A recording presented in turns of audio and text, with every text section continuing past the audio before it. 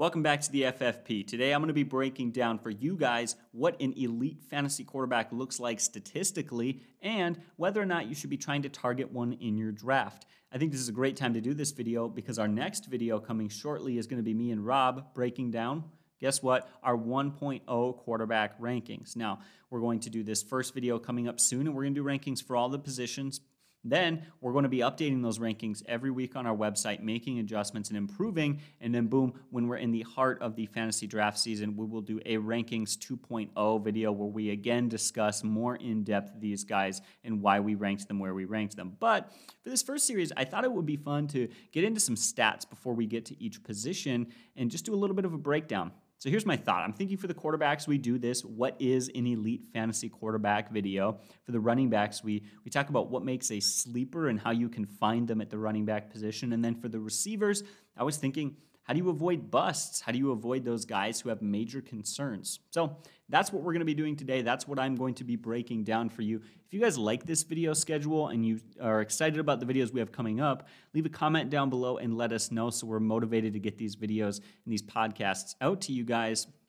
However, if you're not, let us know what you really want to see, because if people don't want to watch these videos and listen to these podcasts, there's not a whole lot of point for us posting them. So we do really want to hear from you guys and what you guys prefer.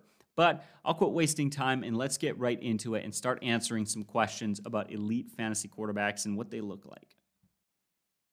First and foremost, the most important thing to note is that what makes a quarterback elite in a fantasy perspective has drastically changed over the last 15, 10, and even 5 years.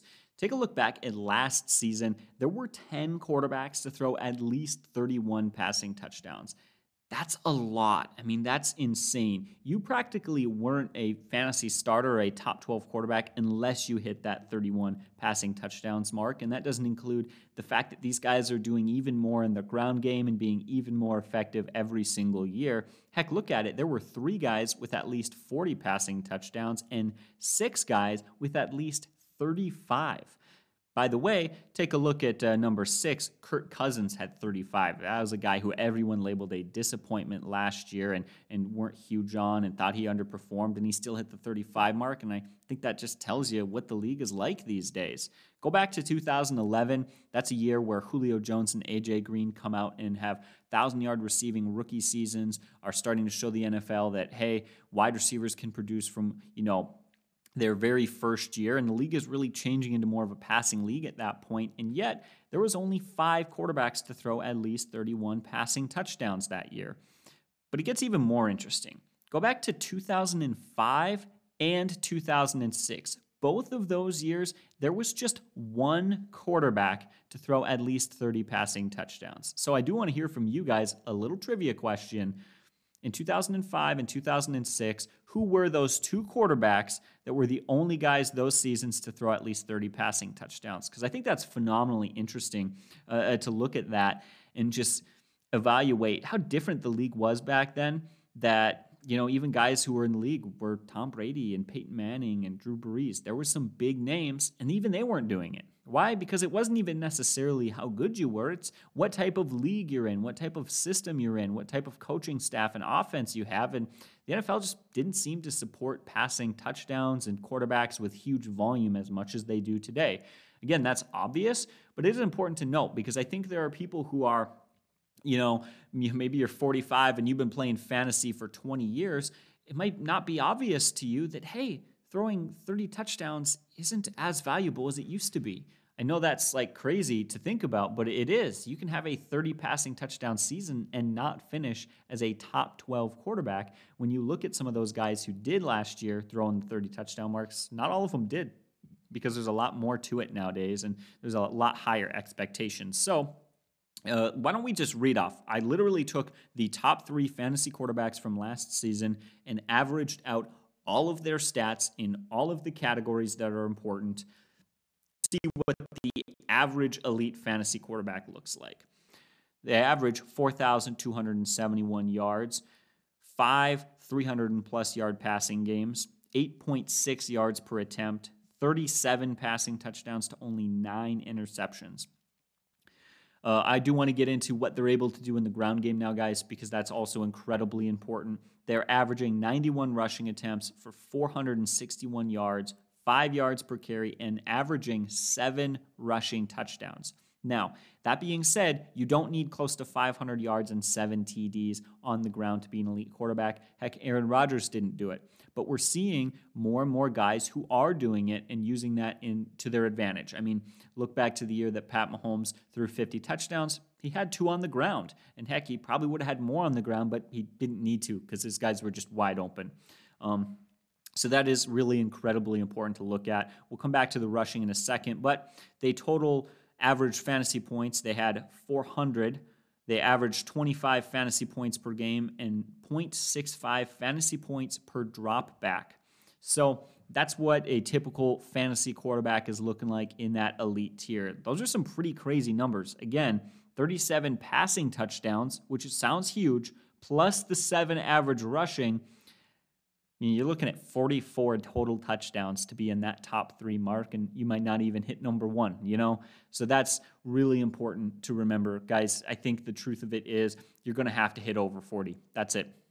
That's the new standard these days. 30 was the standard before, but forget that. You know what the standard is now? It's 40. If you don't get above 40 touchdowns total at the quarterback position, you will not finish number 1, and you're not going to be elite. So I just want to make this video mostly for that single stat and to remind everyone that you got to bump your expectations up. You got to sit here and not get too excited about some of these seasons.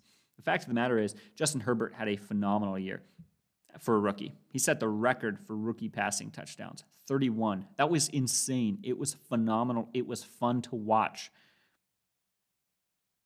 But it didn't equate to him having quite the same fantasy season. Yeah, he still did have a darn good fantasy year, but he didn't finish number 1, didn't finish, top 3 or anything like that. And if you're looking for an elite quarterback, it's funny to say that you might have been totally right on your prediction for Justin Herbert and you still didn't make it. Now, rookie quarterbacks are producing more than ever. They are much more reliable than ever. And we're actually going to talk about reliable fantasy quarterbacks in a second, but I do find all this very interesting. So moving on, I want to talk about something that matters that I don't think we think about often, and that is how many weeks out of the season can a quarterback finish in the top 12, right? How often are they a fantasy starter that week? Because I don't care how good you are, if you have huge games and then bad games, you still need to be benched on the bad games. I don't care if your name is Aaron Rodgers. If you go out there and get me 0 points, I need to have found a way to predict and know and get you out of my lineup, right? I mean, that's just it in fantasy. It's week by week. You're playing Moneyball and you're trying to win as many games as possible. So taking a look at it, the top 3 fantasy quarterbacks from last season averaged 7.6 top 5 weekly finishes. That means they averaged 7 times, 7 weeks out of the year, they finished top 5 in fantasy scoring. Find that very interesting, right? Where even if you're getting one of those top 3 guys, they're only producing in the top 5 a little less than 50% of the time. So that is definitely something to note that, you're not going to get elite production out of them every week, which some people, I think, expect that. And if you're a mature fantasy owner, you kind of already know that, but it is important to note. However, the stat goes further than most people think. I was really shocked to see this. Josh Allen finished finished first, in top 5 fantasy finishes per week, right? He had the most top 5 weekly finishes. He was phenomenal. When he was great, he was the best. But he finished 9th in top 12 finishes, which tells me that he was either elite or not very good, because 9th in top 12 finishes ties him with Kirk Cousins and Derek Carr and a lot of very average quarterbacks. If that's crazy to you or doesn't feel crazy to you, then I think you're insane, because you could get as many starting weeks from Kirk Cousins as you did from Josh Allen. Now, yeah, of course, the difference there being when Josh Allen did finish in the top 12, it was 5 total touchdowns and 400 yards. So he was still more valuable for sure. I'm not saying that he wasn't more valuable than those guys, but it is important to evaluate some of those stats and just look at that because, man, I think that's pretty interesting. As I consider that, what that tells me is that you're going to get weeks from your quarterback where he will win games for you. Straight up. He is going to win a game for you by putting up that many points, and the rest of your team can have a goose egg. Except there could be multiple guys with weeks like that. Multiple positions, you might need a few of those strung together. I mean, that's the truth. So let's continue on with even more of these stats. And I know this is a stat-heavy video, so my apologies to anyone listening on our podcasts. We do appreciate your support. There is a lot of graphs that I'm showing right now in this video, so if you'd like, you can check out our YouTube and see some of them. I think the visuals might help. But if we look at our quarterback number 1 from last year, they scored 409 fantasy points. Move to the QB 12, who scored 297 fantasy points. That is a 72% retention rate, or if you flip it the other way, a 28% fall off, where you're getting 28% less fantasy points from a QB 12 than a QB 1. I think that's very interesting to look at that stat because that is much smaller than other positions. In fact, if we go down to the running backs, if you go from RB1 to the RB20, or excuse me, RB1 to the RB12, it's just 55% fantasy point retention. So at the running back position, to go from RB1 to 12, you're cutting your fantasy points in half. To do it at quarterback, well, you're only taking 25% off. So I think that's quite a difference to note. There are deeper, more reliable options later in the draft at quarterback than there are at any position. And that's the philosophy that we have said time and time and time again. But the numbers support it. So I did want to mention those numbers and not just be telling you what to believe. But I think there's one more thing to talk about, one more thing to consider, at least one more thing anyway. There's probably a lot of small things, but one more big thing. And that comes down to the fact that, do quarterbacks repeat from year to year? Because the answer is mostly no. I think there's a lot to that, but here's what we're looking at. Go back to 2019. Lamar Jackson finished first with 425 fantasy points. He followed that year up, finishing 8th with 347 fantasy points. So you go from 1st to 8th. In 2018, Pat Mahomes was first with 431 fantasy points and followed that year up, finishing 8th with 294. He did play just 14 games, but we'll talk about the injury games and stuff like that later on. In 2017, Russell Wilson was first with 360 fantasy points.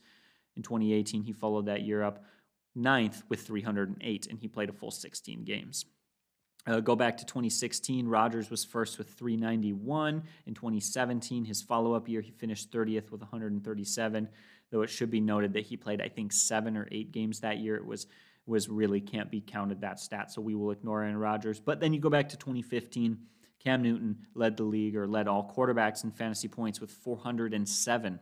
He followed that year up in 2016 by finishing 16th with 268 fantasy points. So, huge drop-off there, major drop-off in quarterbacks, where guys are going from 1st to 8th, then we see 1st to 9th, and 1st to 16th. The fact of the matter is there's still some value there the next year, but there's not really a whole lot of retention. It seems like every year there is a new quarterback to light up the league. Think about it. His first year, Lamar Jackson had 6 passing touchdowns. It was horrible. The next year, he was the guy. He was insane. He was lights out, and I don't think anyone in the NFL wanted a quarterback other than Lamar that year, right? I mean, that's just it. Carson Wentz, right? He had a pretty mundane rookie year, but he followed that up his next year, lights out. Before getting hurt with that ACL injury, he was on pace to win MVP. I'm not going to go over every year, but it happens every year. Guys like Matt Ryan, guys like Cam Newton, they have big seasons, and they don't repeat.